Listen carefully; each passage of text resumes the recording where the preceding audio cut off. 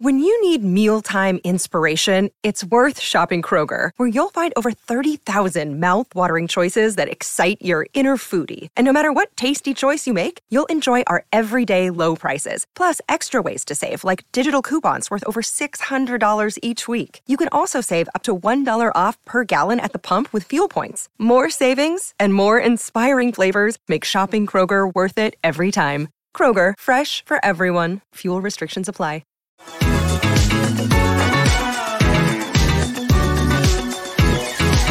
Hello and welcome back to Claret and Blue for the match preview for the final game of the season, Aston Villa versus Brighton. Winner takes Europa Conference League.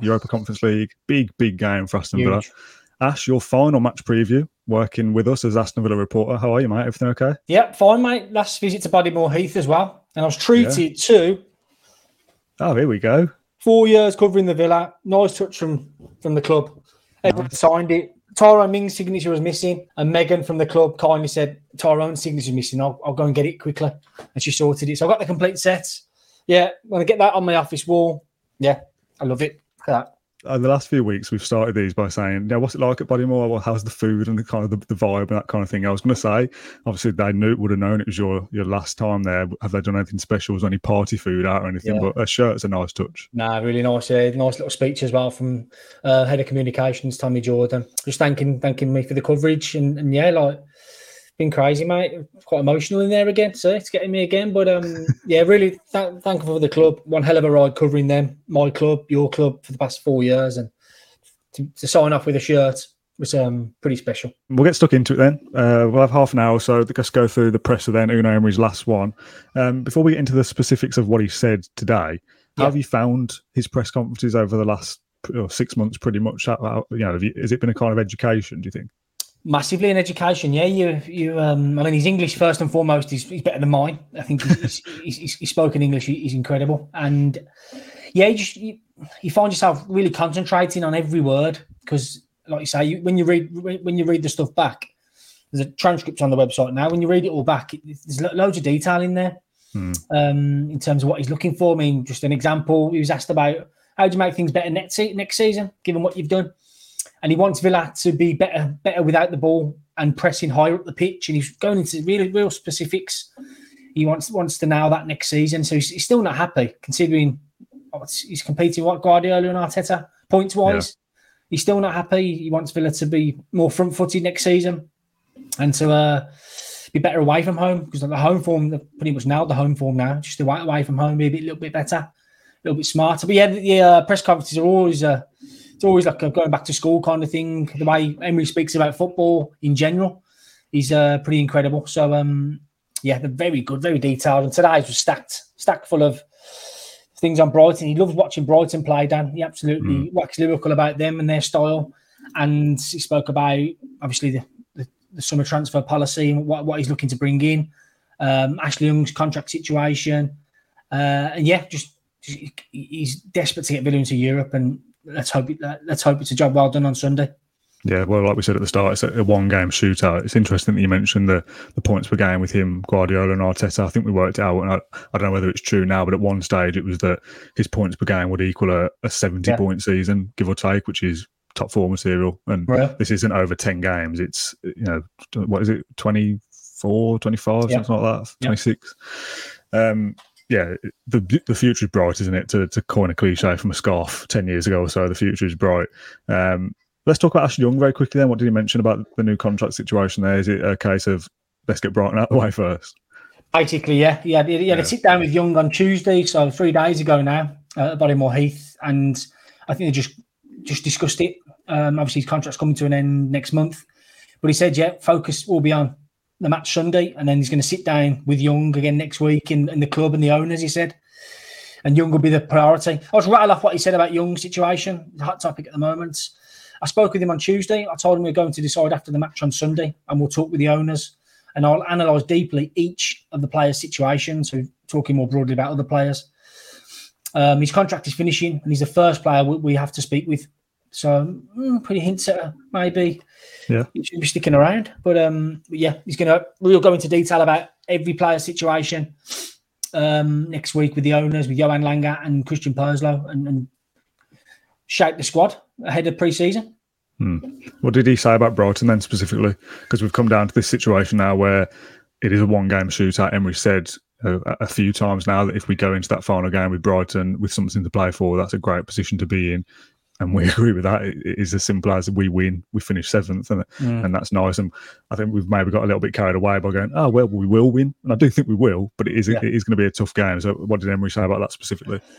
Yeah, he was asked about being a high-pressure situation, but he thrives off pressure. He loves pressure. He said, if you don't, no pressure, no point kind of thing was the vibe I got from him. He really thrives off it. And like you say, being the serial winner he has been, he loves these kind of situations, one-game shootouts, and with, like I say, a lot of pressure. But he's very, very complimentary of Brighton. He says it'll be his toughest challenge yet. He says that most weeks. Liverpool was his toughest challenge last week. We're going into Brighton. He said John McGinn spoke about it last week. He's obsessed with getting over the line and beating Brighton on Sunday. I'm expecting a fast start from Villa. I spoke to a few of the Brighton reporters earlier. I'm expecting Villa to go 2-0 up or try and win the game at half time. That's what I'll be looking to do. They tried to do that last week at Liverpool. Win the game at half time, just see it out. But Emery spoke well of Brighton. I was going to ask you about that towards the end in the kind of prediction section, but we'll do it now as you've mentioned it. Is that how you see the game kind of panning out? Villa will come out the blocks fast? Because there's part of me that kind of just thinks, will it be this kind of pragmatic clean sheet first? If we keep a clean sheet, there's a good chance we'll go on and win the game. Do you think it'll be kind of bang, bang, bang, let's go out and score goals? I think so. Really fast start. They know the prize that's on offer, Dan, don't they? Just win the game and wrap it up in the first 45 if you can. Brighton, nothing to play for, as we know. Will be a bit dangerous, won't it? Because obviously, when players play a bit more freedom, you never know. And Villa goal down early on. It'd be interesting how they react, given I might have to need to win the game. So, it's very nervy. I'm starting to feel the nerves now, just thinking about it. I'm not even playing, so I don't know how the fans are feeling. I'm really nervous myself, but they'll try and come out the blocks quick time, try and mirror what they did against Newcastle, and I thought they performed the Tottenham last home game against Tottenham was very good as well. So, the quick start from Villa, try and really, really go at Brighton's throats and try and be 2 or even 3-0 up at half time. You never know. Imagine that. It's going to be a great atmosphere anyway. But if we are ahead early doors, it's going to be unreal. Whilst we're on some of the positives, let's get the negatives out of the way and go through the injury update very quickly. And the biggest one of the presser is Alex Moreno, 2 to 3 months out back in August. Emery said, not great, is it that? No, devastating. It's funny the way he did it as well at Anfield. He jumped up for a header with Van Dijk. Usually, when you do a hamstring, you're sprinting or do you know what I mean? You pull up, but he did it kind of landing. So, he had surgery last week, Moreno. Also unusual for surgery for hamstring. It's almost like you pop your hamstring and you might be out 6 to 8 weeks. For it to be surgery as well, which shows it's a serious one. I said it's obviously not great news, and it isn't. The kind of quirkier side of it is that if someone's going to get injured for 2 or 3 months, I'd rather they do it over the summer break than during the season. Time. Exactly that. But it's come at a good time in that respect, Dan. But massive blow really. So we respond from that.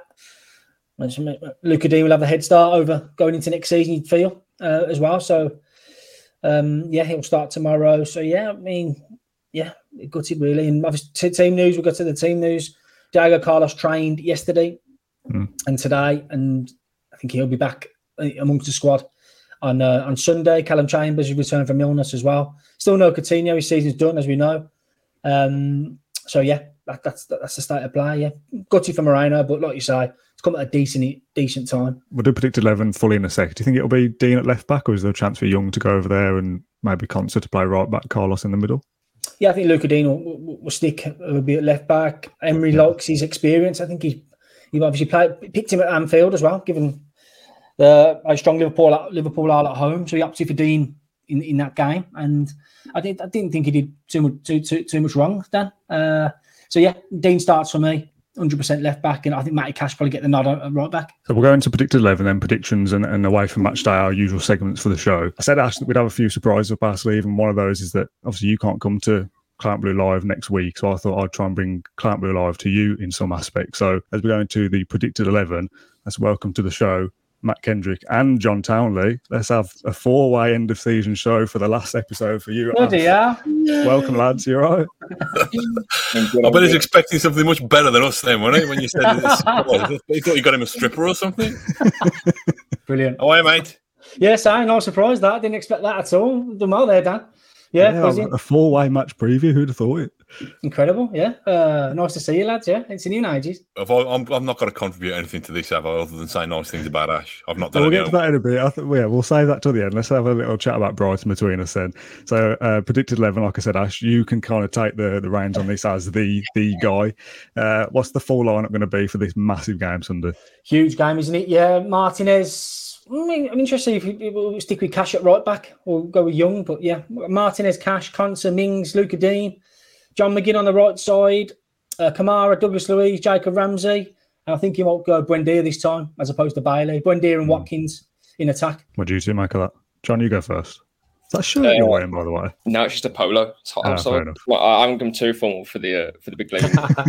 Yeah, I don't think there's too much to sort of debate in the team for tomorrow. I think the game is one that the Villa Park crowd will be well up for. I think you can kind of put any team out there and they'll give it 110%. But obviously, yeah, a couple of dilemmas between like your Buendias, Baileys, but ultimately, I think whatever team plays tomorrow, I think we'll do the job. So I'm really optimistic. But let's talk about the atmosphere a little bit. Matt, I'll come to you for this.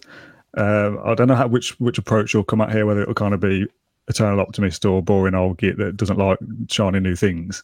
There's all this talk about arriving, getting the team bus, a big arrival, flags from Project B6. Olaf Melberg's going to be pitch side at a farewell to Jed Steer. Like, it's a big event going on around the edges of the game. How do you feel about all that? I don't mind it, to be honest. I think the last time I saw anything like that outside Villa Park was, in my memory, was when they were protesting against Randy Lerner. So we've come a long way, haven't we? It's nice for us to be coming together for a positive purpose, isn't it? And and I'm glad, because we've said this before. Regardless of what happens, when I've lost track, Sunday, isn't it? Regardless of what happens on Sunday, this has been a successful season, even with the disadvantage that we started with for the first couple of months. So I'm all for. Sometimes we talk about not wanting to force the issue too much and not wanting to create an artificial atmosphere, but I don't think it is artificial in the sense that the sun's hopefully going to be shining.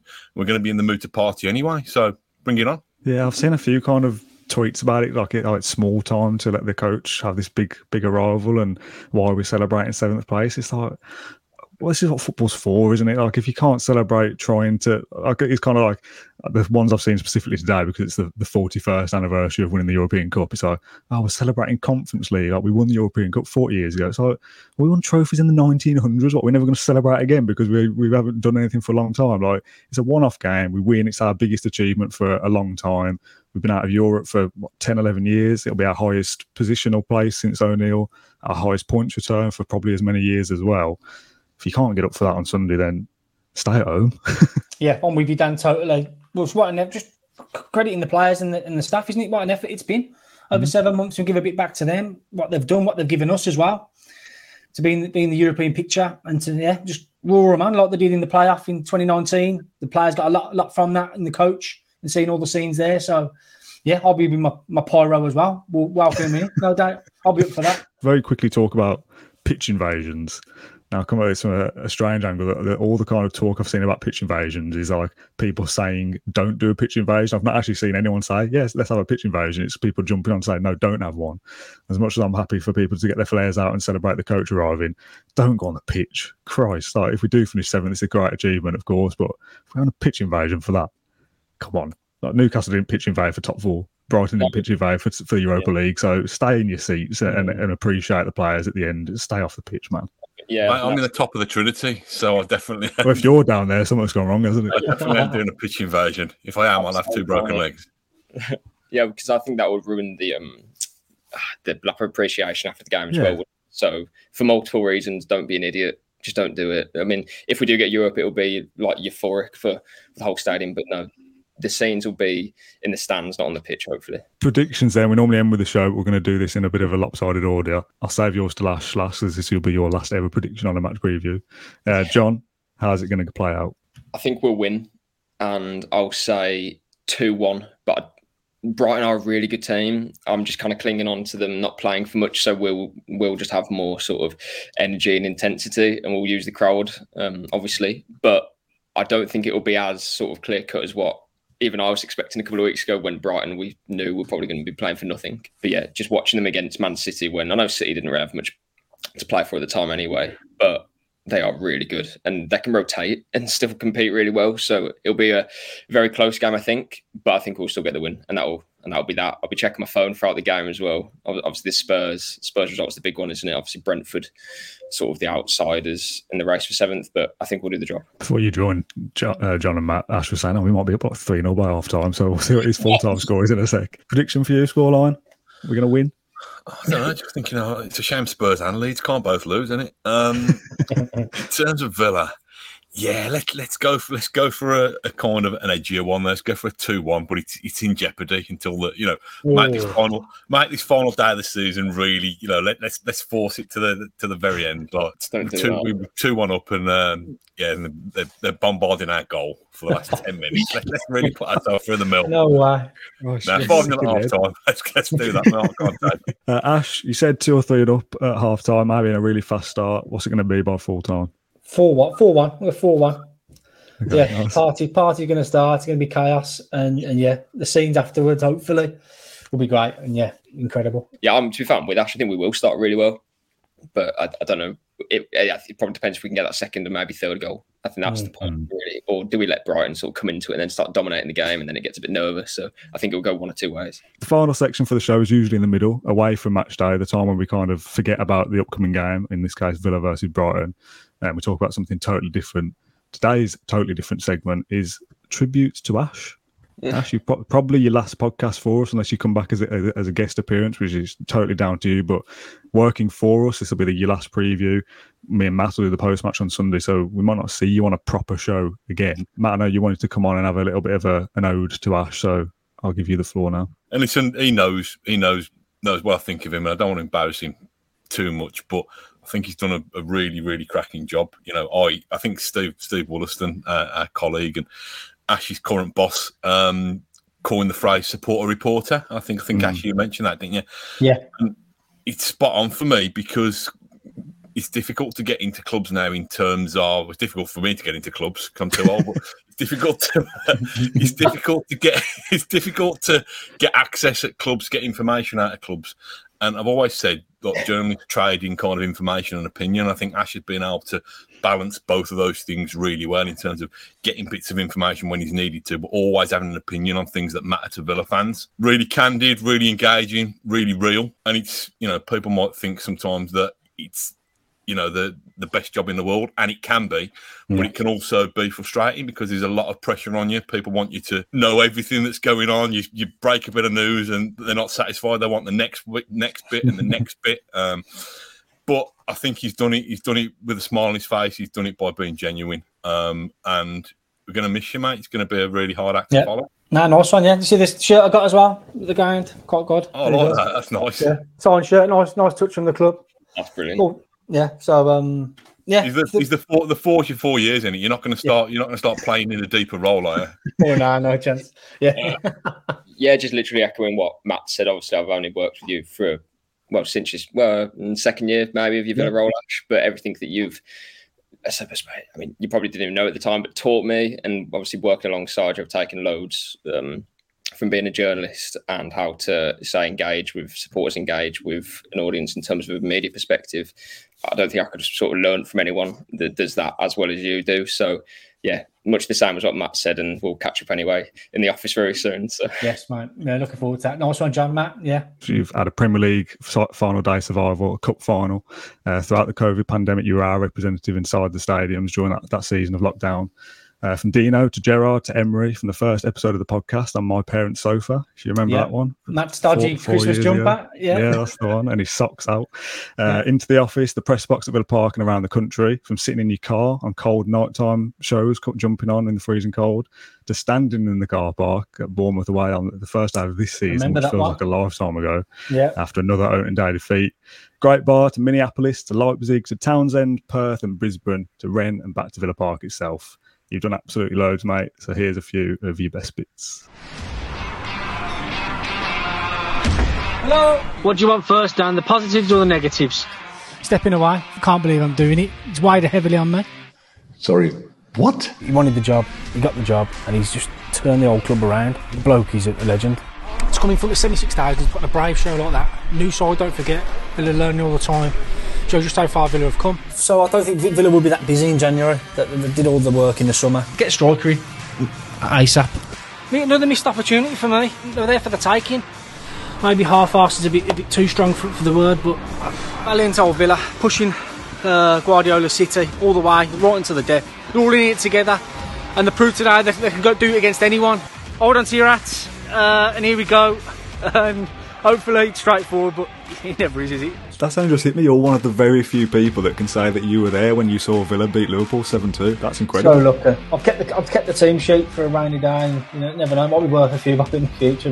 But yeah, incredible. There's a quote from Dean Smith. He said, "If we play Derby in the final, we can't lose," or something. The probabilities. He just knew. He just knew. Once we beat West Brom, we were never going to lose.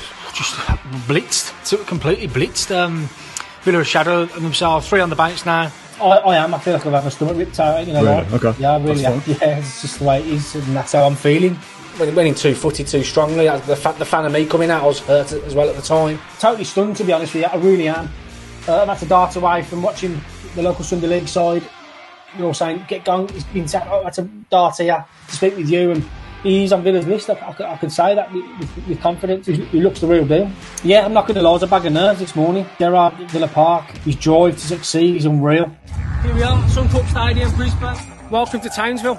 Good morning from Perth. Very emotional, really. Me covering it as well. Massive Villa fan. Pinch myself sometimes. But here we are. How's the jet lag? All right, yeah. I got in Monday lunchtime. Ready to rock and roll. Are we ready? Ready for Bournemouth, yeah. Yeah, I think we are. Yeah, I don't know what this identity is and what they're trying to do. The owners aren't happy with where Villa are, with the money they've spent, the talent they've got in the building. They need a big shift. Unai Emery's the man to do that. Can't stop smiling, mate. Yeah, buzzing with an away win. Proper good showing. Long may continue. Let the goals keep flowing. So this is quick-fire questions with Alan Hutton. Describe your Aston Villa managers in one word. Remy Gard. Not got a word for that guy. No. Over £130 million worth of players out there, and they can't beat Stevenage. It says a lot. It's family reasons, that's why. Yeah. It's my daughter's coming up to 4 now. She wants a weekends with her daddy back. And yeah, you don't get to do that doing the Villa, which, yeah, tough decision. But I think I made the right call. Very emotional, yeah. You're getting me going in a minute.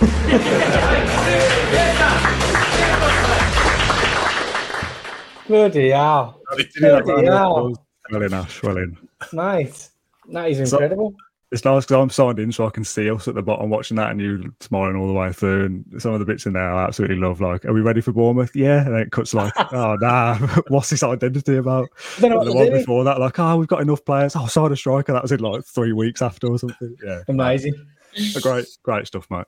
Unreal. Yeah. Unreal. Oh, my God. That's it, Ash, for your final match preview and probably your final podcast ever. Like I said, you're always welcome back, but that's your decision to jump on if you fancy it. If we beat somebody 5-0 and you think, oh, I fancy going out having a chat with the lads, you're absolutely more than welcome. Nice one. So as it's the last one, Matt, John, thanks for joining us as always. Ash, I'll let you do the honours and do the outro and say your thanks and goodbyes. Pressure on the spot. Yeah, thanks to everyone. Yeah, welling up again there, but yeah, amazing 4 years, and yeah, I can't thank everyone for the support, the comments that have come in. Villa for the signed shirt today just topped it all off, and yeah, I hope I was okay for you across the 4 years, and yeah, I'm gone. Sorry, mate. I'll play the outro and get you out of here. Cheers, everyone. Bye-bye. Thank you for listening to Claret and Blue and Aston Villa podcast. If you enjoyed today's episode, then please do let us know. We love hearing your thoughts and comments. We'll be back soon with another episode, but until then, up the Villa.